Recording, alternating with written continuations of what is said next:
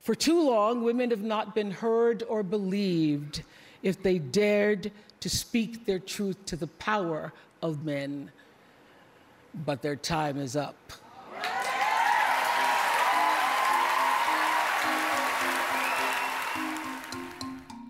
The conversations around sexual assault, harassment, and inequality that started last year continued into this one, amid half-baked apologies and the widespread undermining of women's rights and interests. Less than a day into 2018, actresses and activists teamed up to declare that the clock had run out on toxic masculinity. 2 days later, Tina Smith was sworn into office, bringing the number of women currently serving in the Senate to a record-breaking 22. At the same time, women all over the world spent the month gearing up to celebrate the anniversary of last year's Women's March by making this year's even bigger. The rise of the woman is the rise of the nation, and 2018 is here. We're spending it celebrating women. First, we'll hear the story of an activist, survivor, and community organizer who finds her voice and the courage to help other women find theirs. Then, we'll tag along with 2 recent transplants as they get to know Brooklyn and the women who shaped it with the help of an unconventional guide. And finally, we'll talk to 2 artists, each creating work that reflects their culture and borrows from its past. New year, new you. Girls rule and boys drool. Time's up in Brooklyn, USA.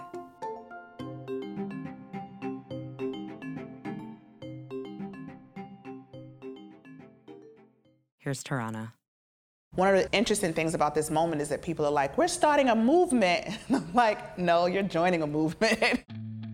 Before the Me Too hashtag, before hashtags period, even before Twitter's first birthday, Tarana Burke started a campaign to break the silence between survivors of sexual assault. This activist has been working for over a decade. And just now, we're coming to learn about her and her movement. Here is Tarana Burke. Tarana's movement has been alive for over a decade, but her social justice work began years before Me Too. I am a typical Black girl from the Bronx. I came from a family that was, at least my grandfather in particular, my mother were very political, and I read a lot. Toni Morrison, Maya Angelou, Zora Neale Hurston. In some ways, those books raised me. I read those books probably earlier than most people, like 11, 12, 13 years old. And then I became an organizer at 14.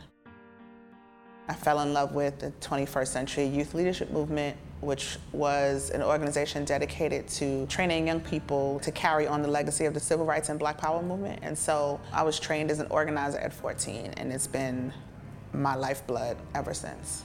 Tarana continued to work with 21st Century Youth Summer Leadership. When she became a leader within the organization at 22, she was training and mentoring students of her own. I was actually the camp director for summer leadership camps. There was a young girl, Heaven, who had become just my little special. What happens often is that some of the young people shared their experiences with sexual violence, and she started to share hers, but didn't share the entire story. And then, like the next day following the session, she started following me. Just, I need to talk to you, Ms. Tarana, I need to talk to you. And I knew from her eyes, I knew from her body language, I just knew. I think there's sometimes a way that survivors can sense that in other survivors. I knew she wanted to share that part of her story with me. And you know, I was the little tough girl, and I was the one who got in trouble a lot, and I was the one who had a smart mouth. But at the time in my life, I was 22, and I had not really dealt with processing my own pain and my own experience with sexual violence, and I was still just finding language to describe what happened to me, and I could not hold space for her. She had found the courage to be vulnerable, and I couldn't find the courage to at least say, me too. It was in that moment that the Me Too movement was born. And 10 years after finding her own courage, Tarana created Just Be Inc., a nonprofit organization dedicated to helping victims of sexual assault. Tarana's told that story many times since the hashtag MeToo went viral. In that time, she's been named one of Time Magazine's People of the Year, attended the Golden Globe Awards, and spread the word about Me Too in countless interviews. This hashtag explosion has completely changed my life and probably the trajectory of my work. We introduced it in 2006, 2007. Our early days with the internet were on MySpace, and we interacted with a lot of Black women. As a matter of fact, it was Black women, as usual, who really got us started in those early days. There was not large mainstream support of the idea of Me Too until recently. Hashtag resistance is interesting, right? It's a new phenomenon, obviously, and I'm an old organizer. So it's easy to be swept up in the hype and the numbers, but what we represent here today is a reminder, a living, breathing reminder that we are human beings, not hashtags. I think that for hashtag resistance to be effective, it has to have a component of it that comes off of the computer and into the streets. We have, 12 million engagements with this, or more than that, across social media, which means that you have millions and millions of people who have disclosed their experience with sexual violence. When this hashtag dies down or goes away or the news cycle changes, something has to happen. There has to be some container to process that. There has to be some tools that we put out that help people think about what that means, what happens next in their own lives. Tools like wraparound services in schools for survivors of sexual assault, or a Say No to Drugs style curriculum to teach students about consent, in addition to new policies and renewed community action. The idea behind Me Too and the idea of empowerment through empathy are just entry points into the healing journey. We need to reshape the conversation in some ways, or expand the conversation beyond individuals, right? It's Harvey Weinstein, it's Bill Cosby, it's Bill O'Reilly, and it's all these big bad men who did these big bad things, as opposed to the systems that are in place that allow sexual violence to flourish. We have to have conversations about what dismantling those systems look like, and beyond conversations, there needs to be community action in place to help start interrupting and dismantling those systems. That's my work. If I never did another TV interview or radio interview or saw another hashtag, I'd be in these streets. So this is the final section. It's called intersectionality. Oh, geez. We're gonna talk about white women. So historically in movements, there's been a dichotomy between white women and women of color. I've said many times that sexual violence knows no race or class or gender, but the response to sexual violence does. We know that Black women are not believed, right? We know that Black women have been highly sexualized in both pop culture, politically, from welfare queens to thots. There's just a running theme of Black women being hypersexual beings. And we also know historically that Black women haven't been protected in the mainstream when it comes to sexual violence. And I think about Harvey Weinstein singling out Lupita. I think about Leslie Jones, who was attacked on social media, and how there was not a groundswell of support for her from across the board, from white women in America. And I think about R. Kelly and how he's still allowed to thrive in the music industry after terrorizing, victimizing, dehumanizing Black girls for more than 20 years. Mark Anthony Neal said this in an article: if any one of his victims had been a white girl, just one, it would be a whole different conversation. Stats from the Centers for Disease Control and Prevention show that women of color experience higher rates of sexual violence. Women with lower incomes and trans women experience some of the highest rates of sexual violence. And for Tarana Burke, it's crucial that these voices take center stage. We can march and we can make our own voices heard, but if we are not centering and elevating the voices often drowned out, meaning Black folks and brown folks and Native folks and Asian folks and queer folks and trans folks and disabled folks, then our work will ring hollow. What we know from our history is that we always have to make space for ourselves. We have to create spaces for ourselves. And I think this is no different. I will continue to make spaces and bring us into every room I come in and make sure that the most marginalized voices are included. My hope is that people can see that this is not a moment to exclude people. This is not a moment to start picking and choosing like who can and can't have this healing and who can and cannot be a part of this, this movement. And I think as we continue to do this work, people on both sides will see that every single voice for an issue like this is extremely important. We have kicked in the door, and now it's time to tear down the house brick by brick. If you are ready, let me hear you say, me too. Me too. Me too. Me too. Thank you.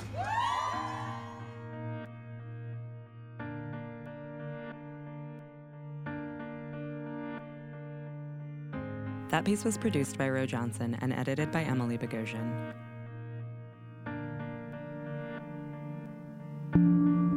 It can be daunting and lonely to find your way around Brooklyn if you've only recently arrived. But if you're lucky and look hard enough, the women who came before you can show you the way. Here's Hira.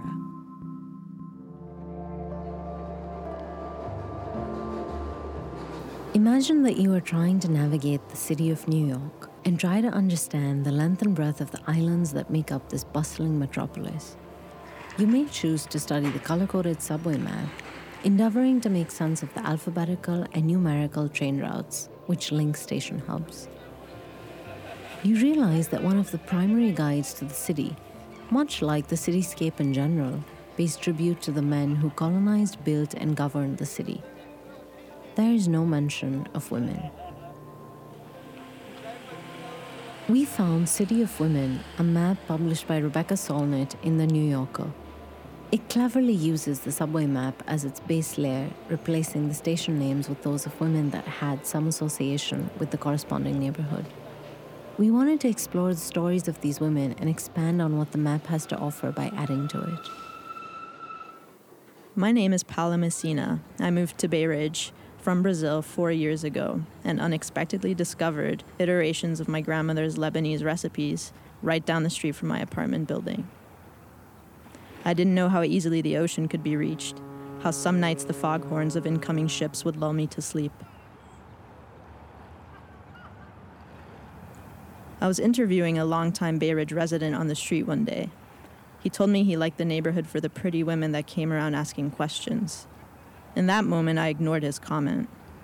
My response now would be, tell me about the women of Bay Ridge, their stories, and unexpected discoveries. My name is Hira Nabi, and I have moved around over Brooklyn a lot. I've lived in Prospect Lefferts Gardens, Windsor Terrace, Park Slope, Bay Ridge, Prospect Park South, Ditmas Park, South Slope on the way to Sunset Park, Bed-Stuy, Greenpoint, and Clinton Hill. In Greenpoint, I found a lot of churches, flea markets, and a diminishing Ukrainian diaspora.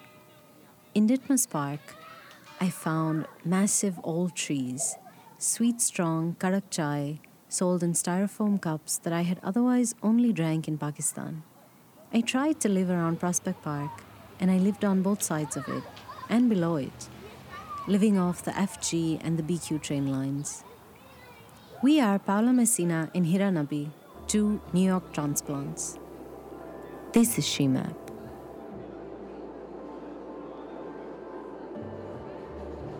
We went to Bushwick in search of Rosie Perez's early childhood. We found an engraved sign over an entrance to a building that used to be part of the Greenpoint Hospital. Perez was born in that hospital. Hi, you have a sign outside that says this is the outpatient department for the Greenpoint Hospital.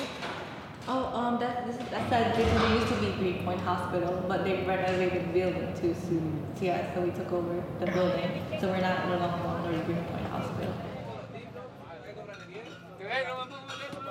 Bushwick and East Williamsburg are rapidly changing neighborhoods. Not a lot of people wanted to talk, even though we pretty much just wanted to chat about Rosie's dance moves and do the right thing. I am from New York City, yes, and I've lived in Williamsburg since I was 12 or 13. Right when I turned 13, we moved here. Do you know about Rosie Perez? The actress? Yes. What do you know about her? I remember she was in White Men Can't Jump. Foods that begin with the letter Q. I kind of love her. She's a New York icon. Do you know that she's from around here?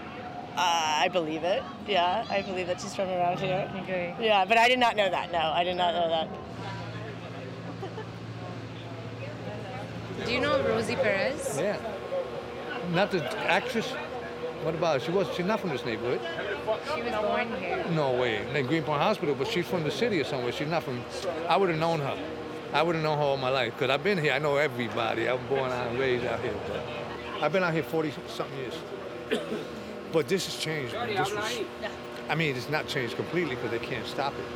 Let me show you something. You see that building over there? They got a nice new building. It's got a doorman, swimming pool, gym. It's facing a homeless shelter. They left that out to Bashore. When they went to the apartment, they didn't tell them, projects around the corner and a homeless shelter.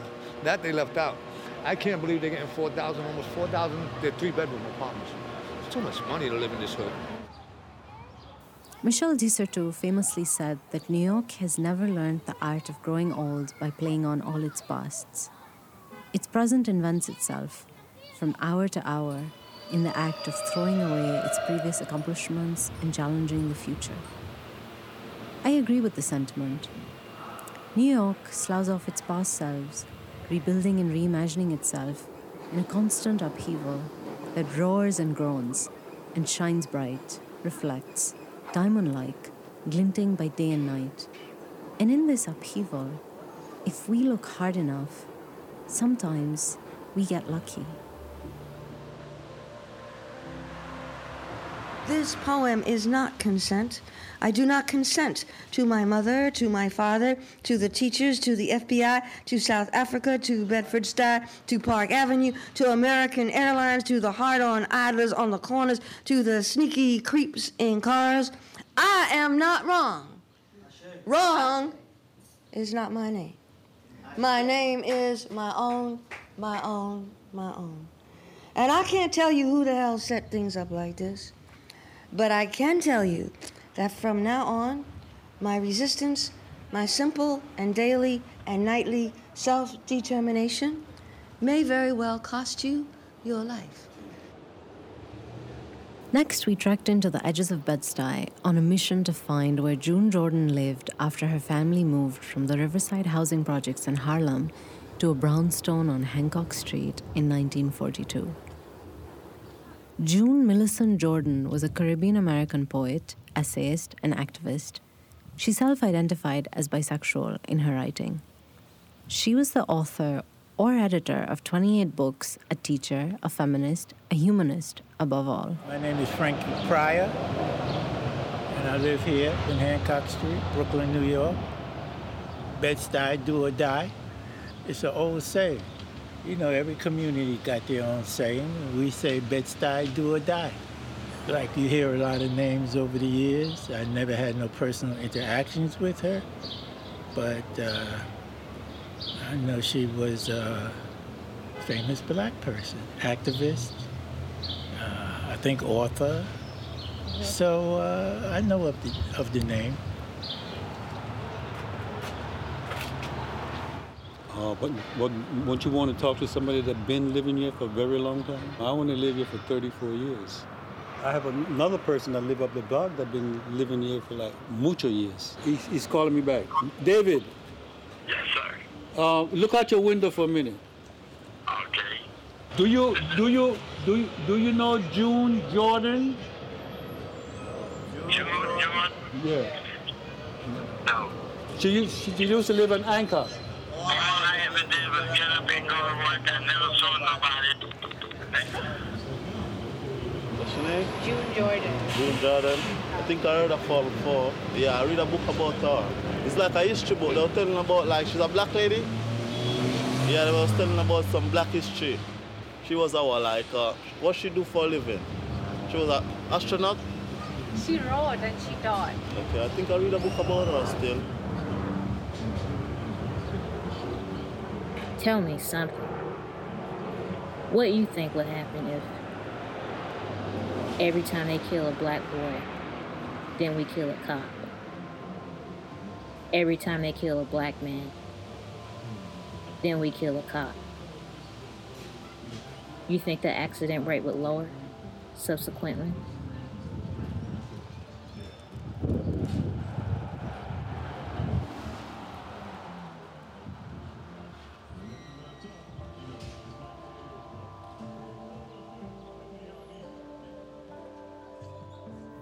It's hard to find stories of women. Harder still to find memories and stories of long-gone delis, laundromats, families that bought and sold homes, and fading impressions from more than half a century ago. Where do you go to seek out stories of the brick and mortar that make up your block? And the trees that shade it? And what of those women that move through it? That piece was produced by Hira Nabi and Paola Messina. If our current administration is any indication, those who haven't learned from history really are doomed to repeat it. On the other hand, those who carefully study the past can find themselves rewarded and inspired to bring the best parts of it into their present. Here's Martha. Do you remain who you are in your culture? What if there is no land that connects you? Does that mean you're no longer who you are?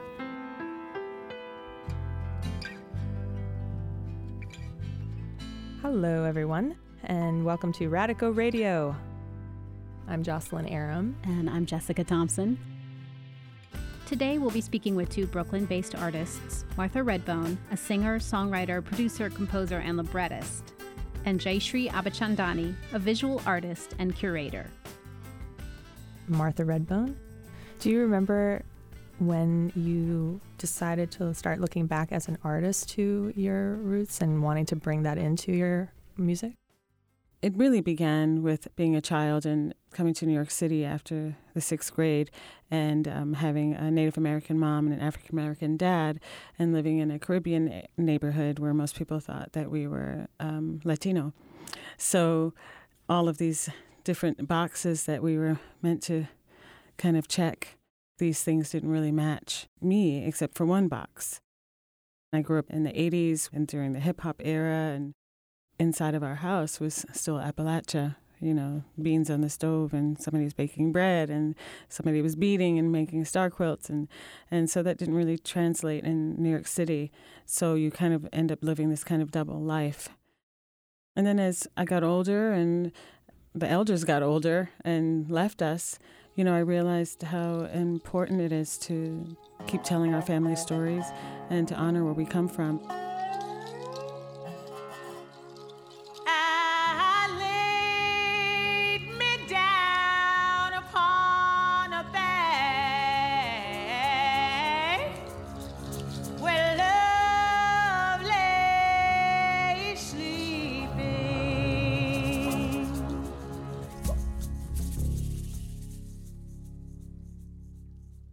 My current album is The Garden of Love, Songs of William Blake, where I took the poetry of William Blake and set it to the music of the mountains, the sound of Appalachia.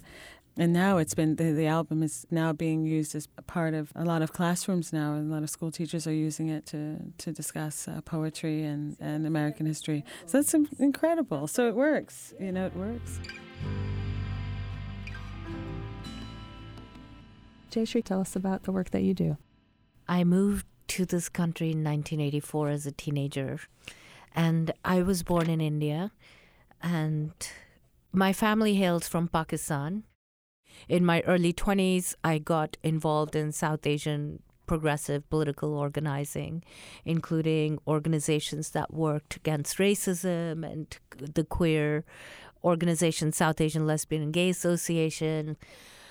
And in that space, I found that social justice was the primary impetus for us to be together, and there was no place for us to explore our creative voices. And so in 1997, I founded SAUCY, which is the South Asian Women's Creative Collective. Taking it to archives, since we're talking about archives, I worked on a project called Before Kali, 108 clay sculptures of women. they were based on Indus Valley figurines. I mentioned I come from Sindh, where the Indus Valley is, and that is kind of the cradle of Indian civilization. So when I was growing up in India, I couldn't access my language, my land, the artifacts, and all that I ever learned from Indian textbooks was this one dancing girl. But then through my own research, I kind of discovered that they had found thousands and thousands of these terracotta figurines that were incredible. They were superbly feminist. They were like one-breasted women. They were animal-headed women. They were fat women, old women, young women, a diversity of like female form that has been lost in Indian sculpture over the millennia.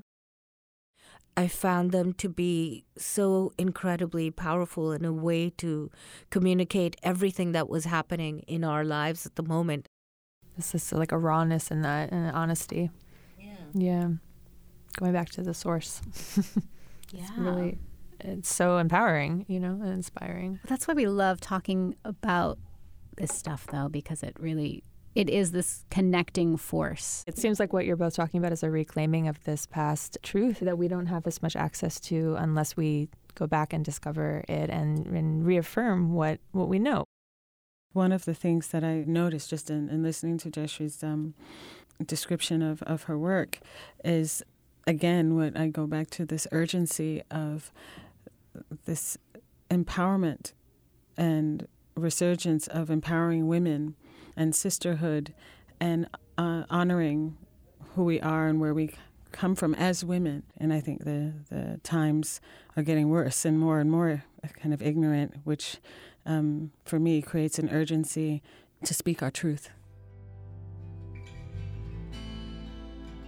Part of the piece that I'm developing is talking about, these 4 generations of Cherokee women. Women have always been leaders of our communities for thousands and thousands of years, and there were laws put in place to squash us. These are things that we have to kind of acknowledge, accept, and also stand up for ourselves as well, especially in this day and age with all of these, things going on with, When I listen to you talk about your matrilineal past, it just makes me want to weep. Like, it awakens like an ache in me that this land once knew that way of being, and this is where we are today. It's devastating. I'm actually encouraged because look at the work that you're doing. Some people would consider that radical. It's not radical. You're reminding everyone of where we come from. Yeah. It's all comes back to storytelling in a way, when we think of drawing from the past and the way that we recontextualize it. The thread is the story. Right. And different ways of representing that. Do you remain who you are in your culture? What if there is no land that connects you? Does that mean you're no longer who you are? If people wonder why, I tell these stories, this is why.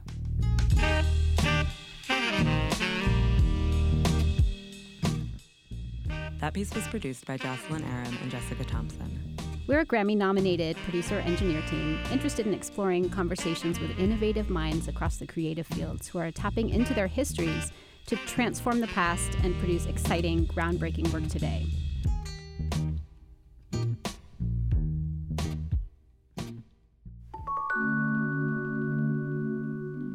Brooklyn, USA is produced and edited by me, Sasha Mathias, and Emily Bogosian, with help from Ariana Rosas. Thanks to Tarana Burke for sitting down with Ro Johnson and for saying Me Too. Thanks to Hira Nabi and Paola Messina for taking us on a walk on Brooklyn's feminine side. Their story featured a reading of June Jordan's 1974 poem about police violence, read by Mariah Hope Thomas, and is the first of many trips along the She-Map that they plan on taking. Thanks to Martha Redbone, Jayashree Abichandani, Jocelyn Aram, and Jessica Thompson for inviting us into the studio and into their process. Jocelyn and Jessica run Arbo Radico, which is a company that connects past and present through innovative transmedia projects at the intersection of the arts, culture, archives, and social justice. You can learn more about Arbo Radico at arboradico.com, ARBORADIKO. This episode featured music from the DeWolf and Cuniverse music libraries, as well as original music by Imad Mansar. If you like what you hear, think we got something wrong, or just want to get in touch, you can leave us a comment, tweet at Brick Radio, or leave a message at 347-504-0801. And if you really like what you hear, rate us and leave us a review on Apple Podcasts. Brooklyn, USA is a production of Brick Radio. For more information on this and all of our podcasts, visit brickartsmedia.org/radio.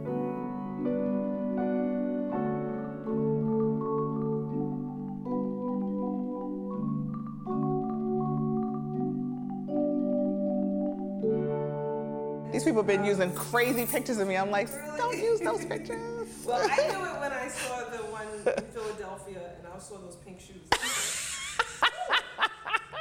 Every black woman who I've talked to in the interview has said, so, where are those shoes? Those pink shoes.